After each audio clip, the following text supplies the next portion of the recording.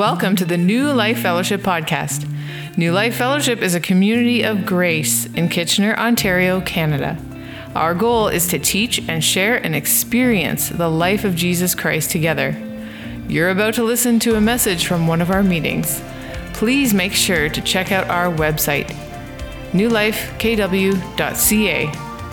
Without further ado, let's listen in. Well, it's been a few weeks since we were last here in the book of Ephesians, and we're going to continue on in what we've been looking at, and what we've been studying is understanding our enemy, and the goal of that is to understand, first who our enemy is not, but also who our enemy is, and we've seen that our enemy is not flesh and blood, right? And what we mean by that, it's not other people that we're fighting against.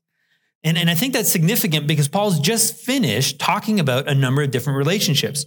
He's finished talking about what it means to be a wife and to be a husband and to be a parent or a child or to be a boss or a worker. And many of those relationships are where people tend to struggle with life. But despite all that, what Paul's saying to us is that the enemy that you face is not your spouse. They're not your child or your coworkers or your boss or your employees. They're not your friends or even your ex-friends. It's not even those who rejected Jesus as Lord, which means it's not Muslims, it's not Mormons or Jehovah's Witnesses or anyone else who follows a different religion. None of those people are our enemies. And it's not those who disagree with us politically or cheer for the wrong sports team, Sheila, or who even those who think that pineapple on pizza is wrong, Ian. We don't judge or nor are you our enemy. Instead, what we did, we spent 3 weeks looking at who the enemy really is. And we saw that it's Satan and the demonic, specifically those fallen angels who rebelled along with Satan against God. And then we saw it's the world system, this world system that's essentially trying to replace God, to be a God unto us. And then lastly, the one we looked at last time, and I think is probably the most significant, the largest of all of these, is the flesh. And the flesh is constantly trying to control us, constantly trying to put us under some kind of a standard, some kind of a measurement, the law essentially, so that we could now strive, but according to the flesh. And in doing so now, it gets to control us. And so if you're still not clear on any of those three enemies, I encourage you to rewatch or listen to again those messages from before, because I think it's really important that we understand how we're being attacked so that we have a chance at those, standing firm when we're being bombarded each and every day from those enemies. But this morning, what we want to look at is how do we find victory? And specifically, it's not how as much as a who. That ultimately what it comes down to is that it's not about you and your effort. It's not about how determined you are, how sold out you are for God, how serious you are, and if you just try harder, then everything going to be okay. That's not where we're going to find our victory. Instead, what we're going to discover is everyday practical Christianity is found in the person of Jesus Christ. But that shouldn't surprise us because the answer is Jesus. The answer to all that we need is the person of Jesus. And so I don't think it's an accident that when Paul began this section on our warfare, or the enemies we're up against, he started off with the answer being Jesus before we even got into who we're up against. And so we see that in Ephesians chapter 6 and verse 10. He says, finally be strong in the Lord and in the strength of his might. And so that's what we want to look at this morning. What does that mean to be strong in the Lord and understand that? So let's pray. Father, we thank you that we have this opportunity now to get together again and just to sit in understanding your word. And this topic here, being strong in you, Lord, I first confess my need for it right now, but also I recognize how hard it is for us to understand this truth. And that it's such an abstract concept to be trusting and depending on a God that we cannot see, but now resides inside of us. And so the good news is we've got the Holy Spirit to be our teacher. And so if there's ever a morning, may this be the morning that, Father, your Spirit would speak to us, that your Spirit would be the one to open up our eyes, give us a revelation and understanding of what it means to have you live in us, for you to be our strength and to be our might. In your name we pray, amen. Well, my job as a teacher of God's word is to do that, is to teach God's word, to make sure that we're sitting in and understanding what is Father's word saying to us. And that's why we take the time to try to understand the meaning of the words or the grammar that the writers have chosen, because there's value in that. There's greater depth and understanding in that. And what that means is that my opinion or even my story comes a distant second to what the biblical text has to say. And so it doesn't mean I never share my story. It just means that my story doesn't define my theology. Instead, the theology that we get from Father's word helps us to understand our experiences, help us understand our story and what we're going through. And so this morning, to understand what Paul means about being strong in the Lord, I thought I'd share with you some of my own story, some of my own journey as I began to understand this. So I want to begin that, I was born at an early age. That's about as good as the humor gets. It's a low bar, but that's about as high as it gets. So just warning you there. But actually, I want to start not at birth, but I want to start the moment my whole world changed, which was when I was born again into the family of God. And I don't know if you remember that moment in your own lives where there was that moment where in your heart, you made a decision to be obedient to Jesus. And it's an odd phrase, right? We typically use that we invite Jesus into our heart or we accepted Jesus or we found Jesus. And all those are phrases that we use that I think describe that moment of salvation. But I find it interesting that Scripture actually refers to it as that moment of obedience. That moment where we actually now trust Jesus to be our Savior. And I don't know what age you were. I was young. I was age 6 years old, roughly, when that all happened. And I don't know if any of us, though, truly understood the significance of it. I know I didn't at age 6, but again, there's so much to it that it's hard for us to really, really fathom all of it in that moment. You see, in that moment, what I did understand is I understood I was forgiven, which was important because I had a little sister named Nicole who I teased. And sorry, Nicole, if you're watching. But I knew I needed to be forgiven for that. So I knew the forgiveness part. I also knew that I was destined now to spend the rest of eternity with Jesus. And so I understood that part of it as well. But that's about all I understood as what salvation was. It would be roughly 2 more decades before I began to understand really the transaction or what God did to me. How God, he rescued me from myself and he made me into someone new that was now righteous and holy. That was still a ways away to come. But in the meantime, I was now left with trying to do my best. You see, I kind of wondered at times why God didn't just beam me up to heaven. I don't know if you've ever thought about that. Like you're sort of like, I'm saved. What's left? Haven't I kind of leveled up like in a video game where now I just suddenly that level ends and now we go to the next level, which is heaven. Why am I still around here? And so I spent the next 10 years trying to come up with an answer for that, trying to figure out what was expected of me now as a Christian, as a born again believer. And essentially what I was told week after week was that now that Jesus has done his part, it's my turn. It's my turn to do my part, because for all that Jesus gave for me, I now needed to give to him. I now needed to dedicate and give my life for him and to live for him and to do my best for him and to somehow follow and live like him. And what that meant exactly was basically the teachers would cobble together a list of principles, of verses, some from the Bible and others just from church leaders, that they basically would say this would be pleasing to God.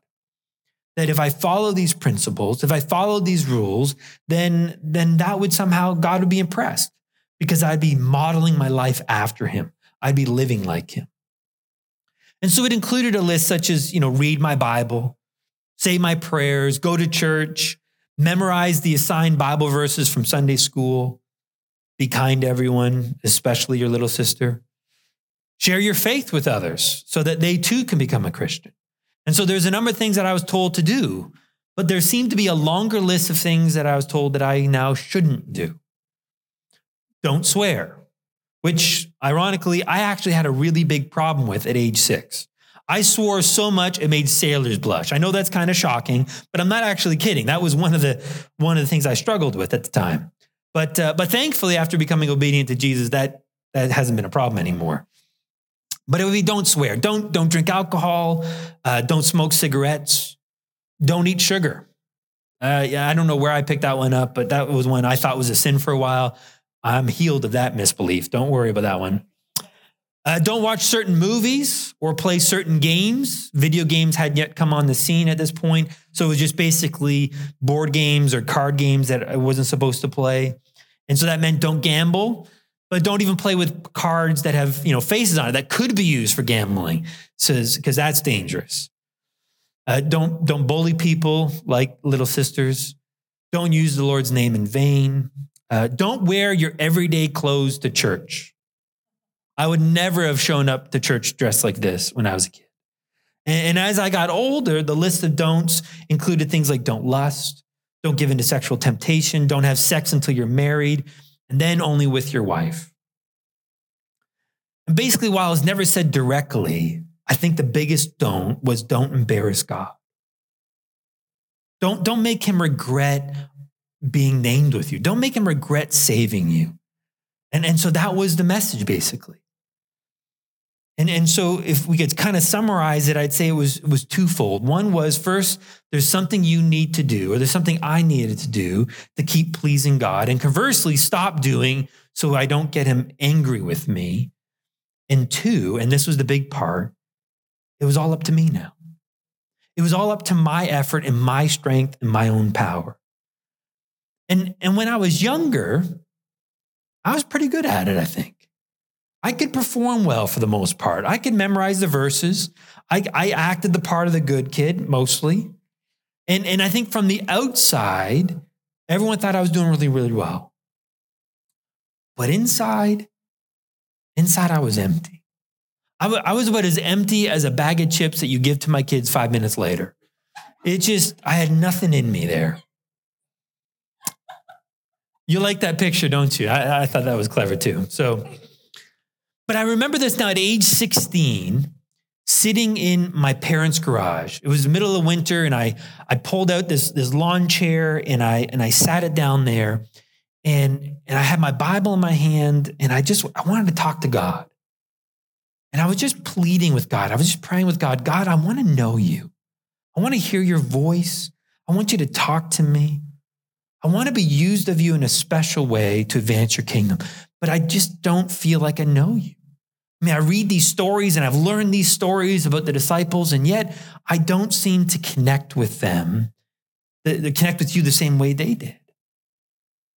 And so I wanted to know God, because you see, part of my struggle was I just didn't understand the relevancy of Jesus in my life today or in that moment.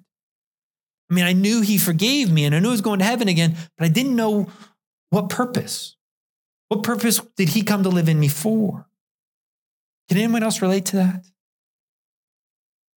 Well, I wish I could say that, after I prayed that, suddenly the heavens parted and angels came down and trumpets blew and God spoke to me with a James Earl Jones voice and these incredible things began to happen, but that simply wouldn't have been the case. Instead, it seemed like my prayer went up, hit the ceiling, and bounced right back down.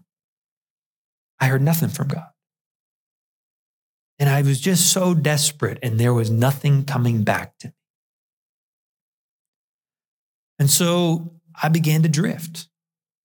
I began to drift away from God being a priority in my own life. And effectively, what I did is I put God on the shelf. And what I was doing is I was chasing after the world and the flesh and what they had to offer.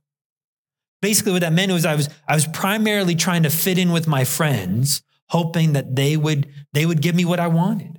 The happiness, the joy, the contentment, the acceptance, the approval, which meant acting like them, which meant talking like them, and even at times living like them. And while my morals kept me out of a lot of the trouble that other teenage kids would have gotten into, I never got into drinking or using drugs. There were other sins that I would engage in as I followed the flesh and hoping to find satisfaction. Thankfully, the swearing never came back, though. I know you're worried about that, but that never came back. But I gave into all kinds of other temptations, primarily sexual temptations.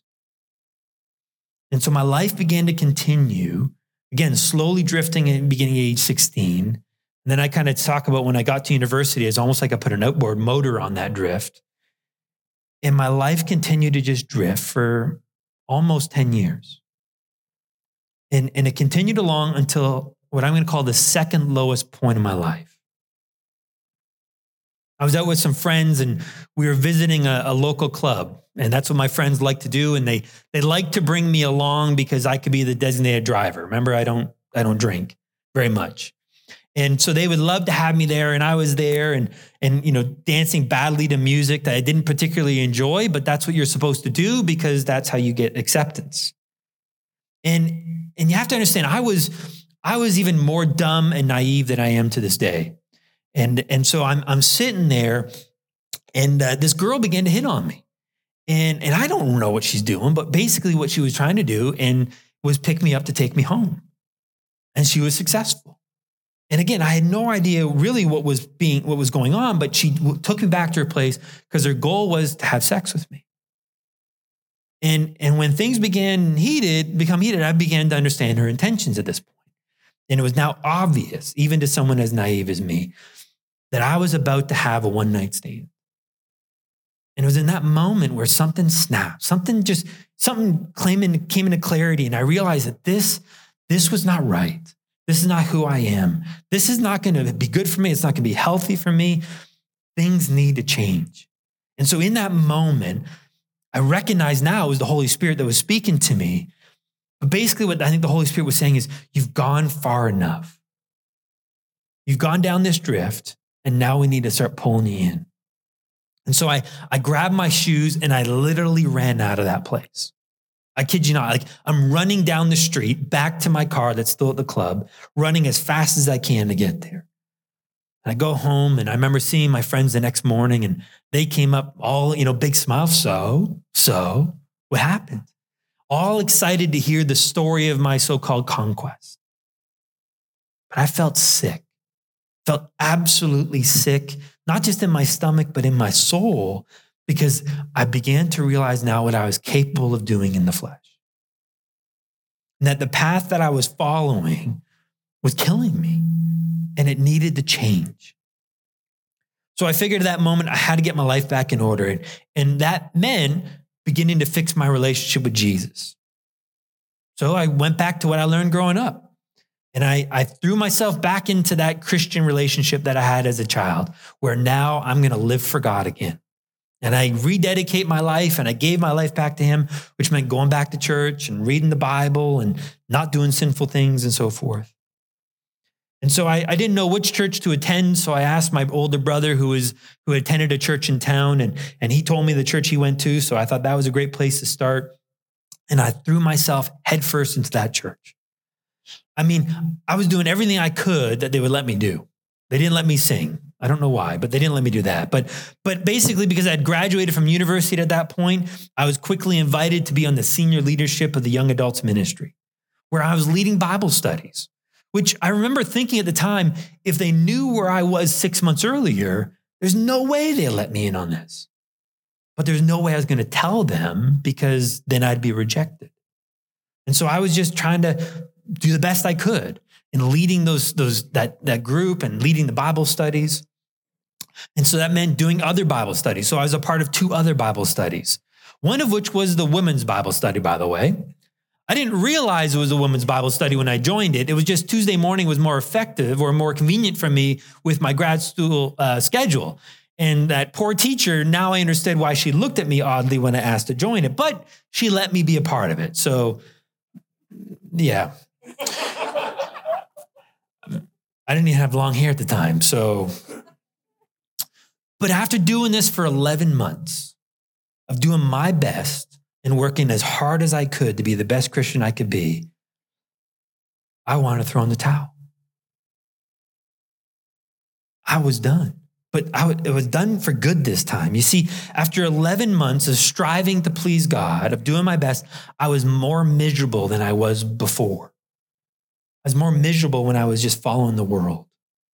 Because see, before, I was numb to the struggles. I mean, I saw some of it, but I could just numb it. I keep going and it was okay. But now I'm still going up against these same struggles, but now I'm aware of it. Now it's slapping me in my face.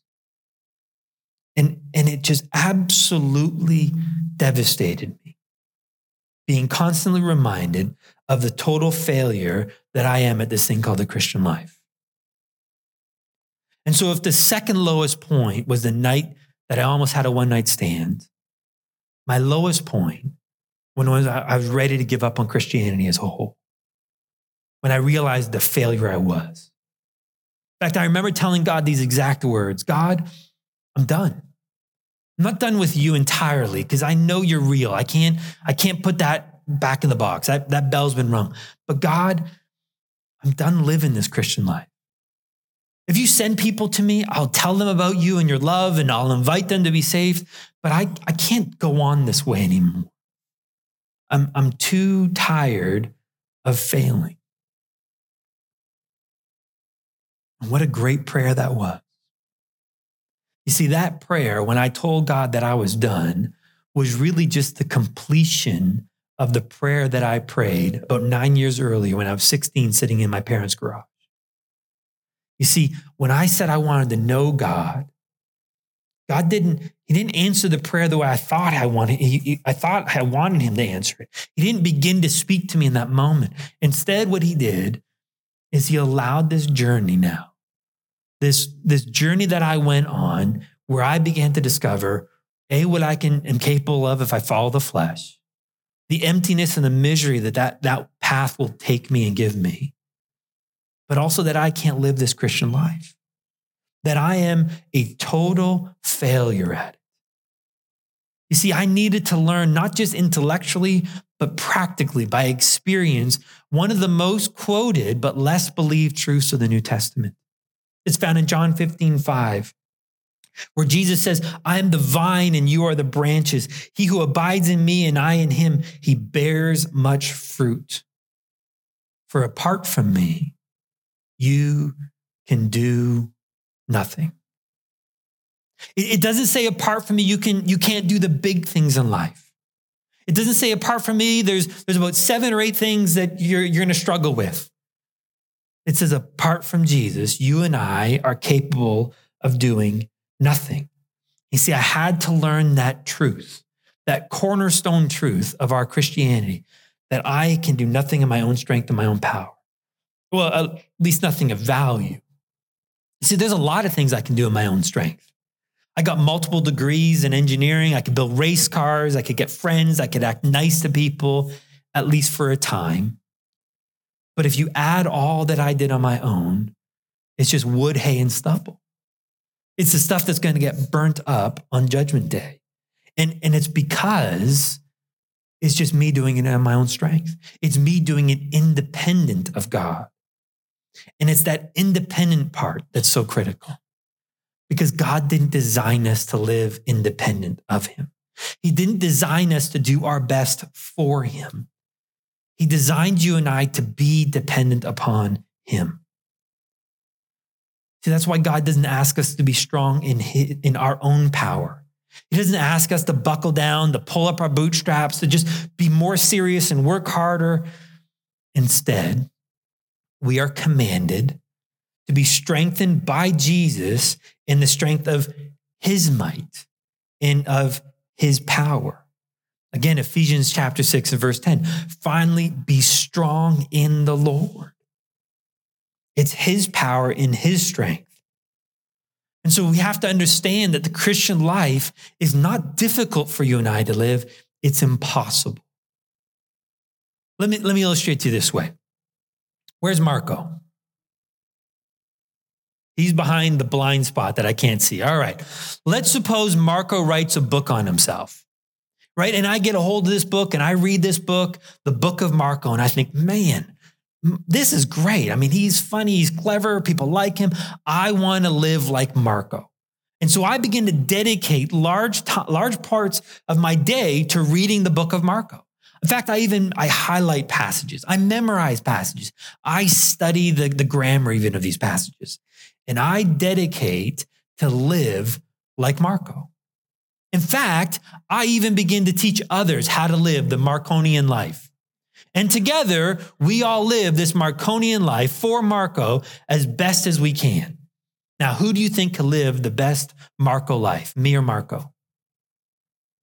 Okay, I haven't told you about how in demand of a speaker I am on the Marconian life. I mean, when I go overseas to places like India, 10,000 people show up to hear me preach, right? And I've opened up schools that teach others how to live the Marconian life. Are you impressed yet? Who do you think can live the better Marco life, me or Marco? Why? Why do you think Marco can live the better Marco life? Because it's his life. He's Marco. You see, we have to understand that's true when it comes to Jesus, the Christian life. There's only one person that can live the Christ life, and that's who?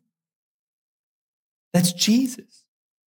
And you see, I spent so many years, the first 20 years of my Christian walk, trying to live like Jesus, trying to follow the principles and the model and the path, only to discover that I make a really poor Jesus. I make a really poor God.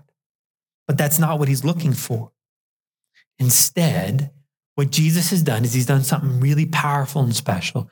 What Jesus has done is he now wants to manifest or live his life through me. See, this is what Paul began to understand. In Romans chapter 15 and verse 17 and 18, listen to what he says. He says, therefore in Christ Jesus, I have found reason for boasting in things pertaining to God. For I will not presume to speak of anything except what Christ has accomplished through me. You see, there is a number of things that Paul did for God, right? Think about when he was Saul. He was dedicated to God. He was doing his best to follow the principles and the rules and the godly living that was laid out for him. And he was living for God. And it got him to the point where he was killing Christians. He was attacking people. Because I don't want to talk about what I did for God. Because what I did for God is valueless and nothing. Instead, the only thing I want to brag about, the only thing I want to boast and talk about is what Jesus has done through me. What Jesus living the Christian life through Paul. So he says it this way in Galatians 2:20, that I've been crucified with Christ and I no longer live, but Christ now lives in me, the new person. It's that part that Christ now lives. That the very person of Jesus Christ has come to place himself in me to live through me. And that's very, very different than me living for Jesus. It's very, very different than me actually doing my best for Jesus. Because living for Jesus, doing my best for Jesus, doesn't actually require Jesus. It just requires me to follow a model or a pattern. But that's not what he desires. What he desires is to partner with me. He desires to live in through me in such a way that others get to experience Jesus in me. Paul said it this way in Philippians 2:12 and 13. So then, my beloved, just as you've always obeyed, not also as in my presence only, but now much more in my absence, work out your salvation with fear and trembling. For it is God who is at work in you, both to will, to chart the course, to chart the direction, to choose what we're going to do, both to will and to work according or for his good pleasure. And so God not only wants to set that path, he actually has put his very life inside of me so that he can now accomplish it through me. And that happens as I abide in him, as I trust in him. Now that word abide or trust or depend or rest, they're all speaking to the same concept. But for a long time, I struggled with it. It was too out there. It was too hard for me to wrap my mind around. But then I began to understand some things. And so there's one verse in particular I think helped really open up my eyes to it. And it's an Old Testament passage, a very famous passage. It's Isaiah chapter 40, verse 31. And it's those who wait upon the Lord, or those who wait for the Lord, will gain new strength. They will mount up with wings like eagles. They shall run and not get tired. They shall walk and not become weary. There's two words here that I think are really important for us to understand. The first one is this word wait. Now, we read that word in English and we just think, wait, we think passivity. Sit in the sidelines and wait for Jesus to show up and do a miracle. But that's not what this word wait means. The word literally means to braid. So you think about, your wife or your daughters or someone with long hair, braiding their hair. This intertwining of things. That's essentially what this word wait means. So let's kind of picture it this way. Imagine I have a piece of thread. How much weight could that thread hold? Not much. Probably, a couple pounds and suddenly it's going to snap. But then I got on this side here, I've got a 1-inch steel cable. And that 1-inch steel cable can now hold 80,000 pounds without snapping. So I got a piece of thread that can hold just a couple pounds and an 1-inch steel cable that can hold 80,000 pounds. And then what I do is I braid them together. I don't know how you braid. I'm guessing you do this, right? It's magic, right? So you braid the thread and you braid the steel cable together. How much weight can that thread now hold? It can hold 80,000 pounds. Because it's bonded, it's braided to the strength now of that steel cable. And that's what Jesus is inviting us to braid our lives to his, to braid our strength to his, our love to his, our kindness to his, our patience, our gentleness, our goodness to his. So that now we, as some translations would renew our strength. That's not what it says. This one we have here that says gain new strength, more literally would exchange.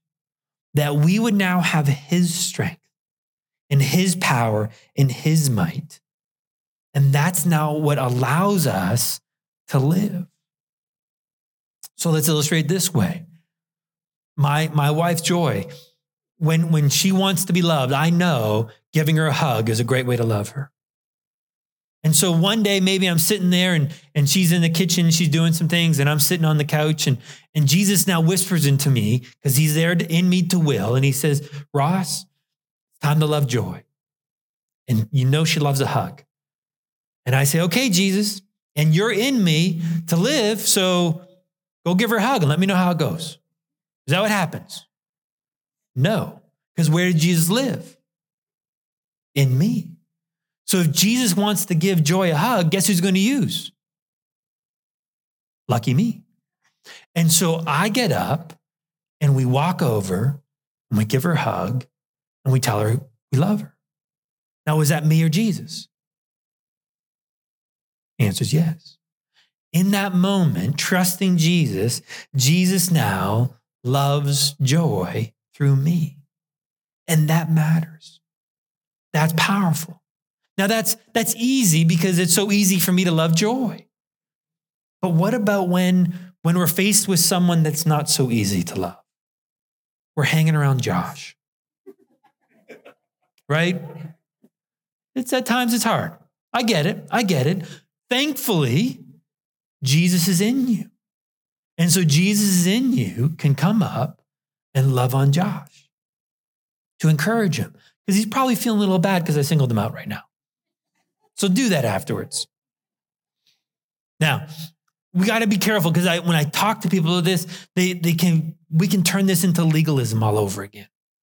Where now we become obsessed with, am I trusting Jesus? Is he living in me? Am I really trusting him in this moment? How do I know? And we get so caught up on that because the reality is it's something that we're supposed to do kind of moment by moment. But I see people get into bondage with this because again, that's what the flesh wants to do. Turn it into a standard. And please keep in mind, God's not keeping a scorecard. You're not going to show up in heaven and get like a baseball card and on the back have your walking in the Spirit percentage. Wow, you were batting 300. It's good in baseball, not so good in Christianity. That's not what it's going to be. He's not keeping track that way. But I think I want to give you an illustration that might kind of help us understand what it means then to trust in him, to rely upon him. And I want you to think about flying a plane or sailing a ship even compared to driving a car on a road or driving a train on train tracks. You see, the difference of those is the car or the train is very much locked into its path. That car is going to stay on the road. The train's going to follow the tracks. But with a plane or a boat, there is no track. There is no road in that way. They're in the air and they're on the sea and they can go all over the place. But what they're doing is the captain of those ships or the plane, they have an end goal in mind. And so they're moving towards that goal every so often, making course corrections. And they're doing that by looking down at their instruments and recognizing, oh, we're a little bit off course. We got to correct, and off they go. Now, they don't obsessively look at those instruments, but they are checking it routinely from time to time. And then in the meantime, trusting that they're on the right course. I think that's the same thing about what it means to trust Jesus, is that we're not locked on a road or a set of tracks. We can go all over the place. And that means we could drift over to the side and begin to walk after the flesh. We could be drifting over here, listening to the world. And so the Holy Spirit comes along and he warns us. He alerts us, and that's our instruments. And so we look down at our instruments. We look back to the Holy Spirit. We look to Jesus and say, Jesus, am I trusting you right now? And we're communing with him. We're talking with him. And if we're not, there's no condemnation. As Peter said earlier, he's wanting to love on us. And he's inviting us to make that course correction to begin to trust him again. And so we're trusting Jesus now to be Jesus through us, to be Jesus to those around us. And so that means communing with him. That means talking with him. That means communicating with the Holy Spirit, allowing God to direct us as to what needs to be done, reminding us that he's going to be that strength and that power, especially when we're tired and exhausted. And that could come through a formal prayer where you bow your head and you close your eyes. But I don't think it's limited to that. In fact, I talk to God far more outside of formal prayer than in it. Because throughout the day, we can communicate. I can check in with him and chat with him with just little comments from time to time. And sometimes they're longer conversations, sometimes they're shorter conversations. So it's much bigger than I think formal prayer. So now I can imagine what people say at this moment. They say, well, I talk to God, but I don't hear him back. I don't know what he's saying to me. And I get that. I struggle with that with most of my life, especially because I grew up in a tradition where it was kind of taught to me that God speaks to me through his word, but that's about it. And I didn't realize that he could actually speak to me through anything, through nature, through a song, be it Christian or not, through movies, through books, through a friend, through a sunset, through the sound of a Formula One engine. He can speak to me anyways. I mean, if he can speak to people through Balaam's donkey, why would we limit him in any way? But the question is, do we recognize him speaking to us?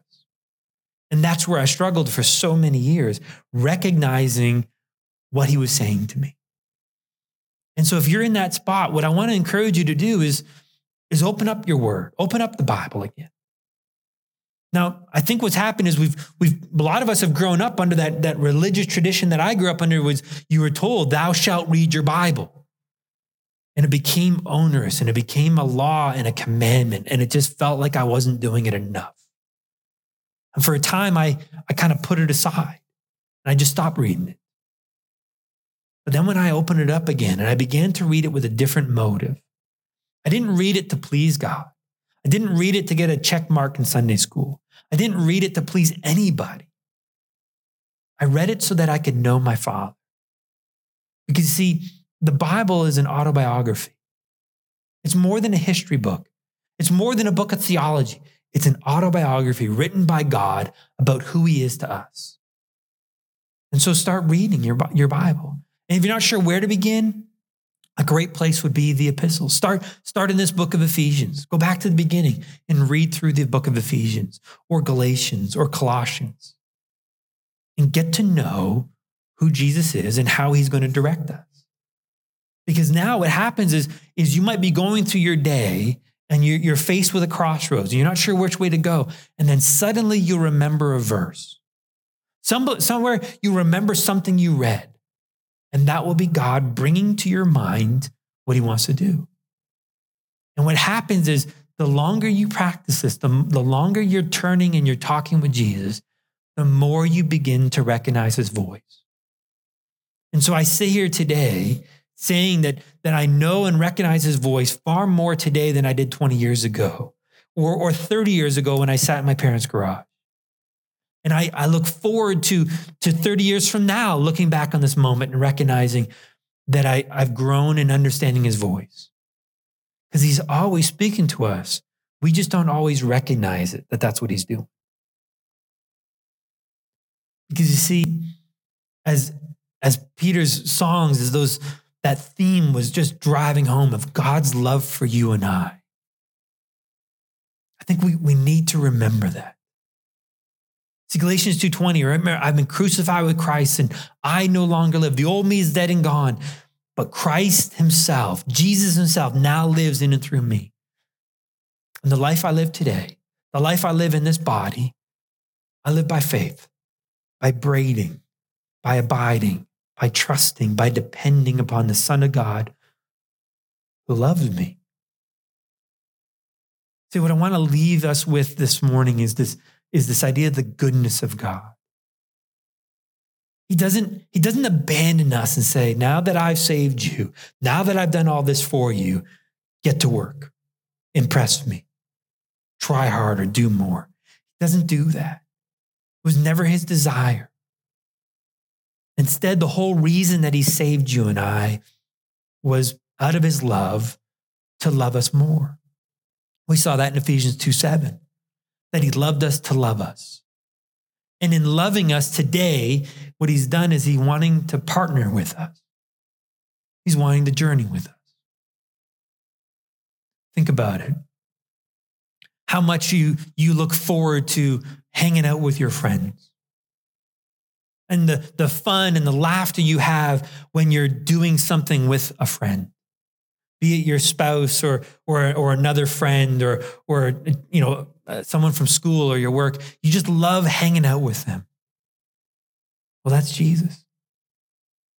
And he's orchestrated life, this journey that we're on right now, so that he and I could walk together through it. So that you and him could walk through life together with him. And he's constantly inviting us, let me in. Let me be a part of what's going on. And as we do, we begin to discover this life and this contentment and this power. See, when I began to understand that, some 10 years after I prayed that prayer in that garage, I found peace. I found hope, found joy, all those things that I was desperately looking for in those first 25 years or so of my life. I found it in the person of Jesus. And so we're to be strong in that power. We're to be strong in that might. So that we experience life together with him. It's not a replacement of me. It's not Jesus with my skin on. It's not Jesus just through this empty tube of me. No, there's still a new me that's now braided, joined to to Jesus, this resurrected King. And that's the strength and the power that we have access to. Let's pray. Father, we thank you for the beauty of the gospel that is much more than just get saved so we work for you. It's much more than us being saved and then being abandoned to strive in our own power. Instead, you have equipped us not just with a power, but your power. Not just with a life, but your life. And you're encouraging and you're inviting us now, Lord Jesus, to trust you with that. And I recognize, Jesus, that such an abstract concept, this idea of relying upon you so that you would live your life through us. But the good news is we have your Spirit to show up. We have your Spirit to teach us for the rest of our lives what that means and what that looks like. And so I invite you, encourage you to do that for each and every one of us. In your name we pray, amen. You've been listening to the New Life Fellowship podcast. Thanks for joining us. For more great content, please be sure to check out our website, newlifekw.ca, and sign up for our mailing list. Subscribers will receive our The Life in the Apartment ebook that is sure to encourage and bless. Don't forget to follow us on Facebook, Instagram, and subscribe to our YouTube channel to watch the latest services and additional video content. New Life Fellowship is a registered charity that is supported by the giving of partners and friends. All donations will be received. If you would like to donate at newlifekw.ca. Your giving is highly valued and appreciated. You are loved. Take care.